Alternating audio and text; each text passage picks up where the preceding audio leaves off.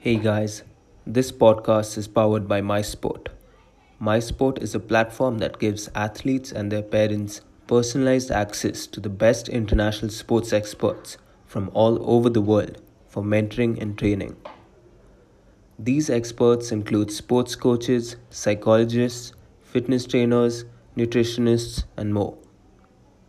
You will be able to connect via audio call, video call, or in person if you're in the same city. Log on to www.miesport.net to know more. Further details on the show notes.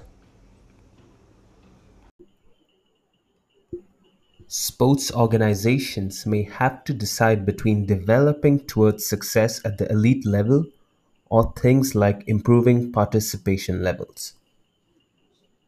Studies show that success at the biggest sporting events like the Olympics may inspire people to take up sport.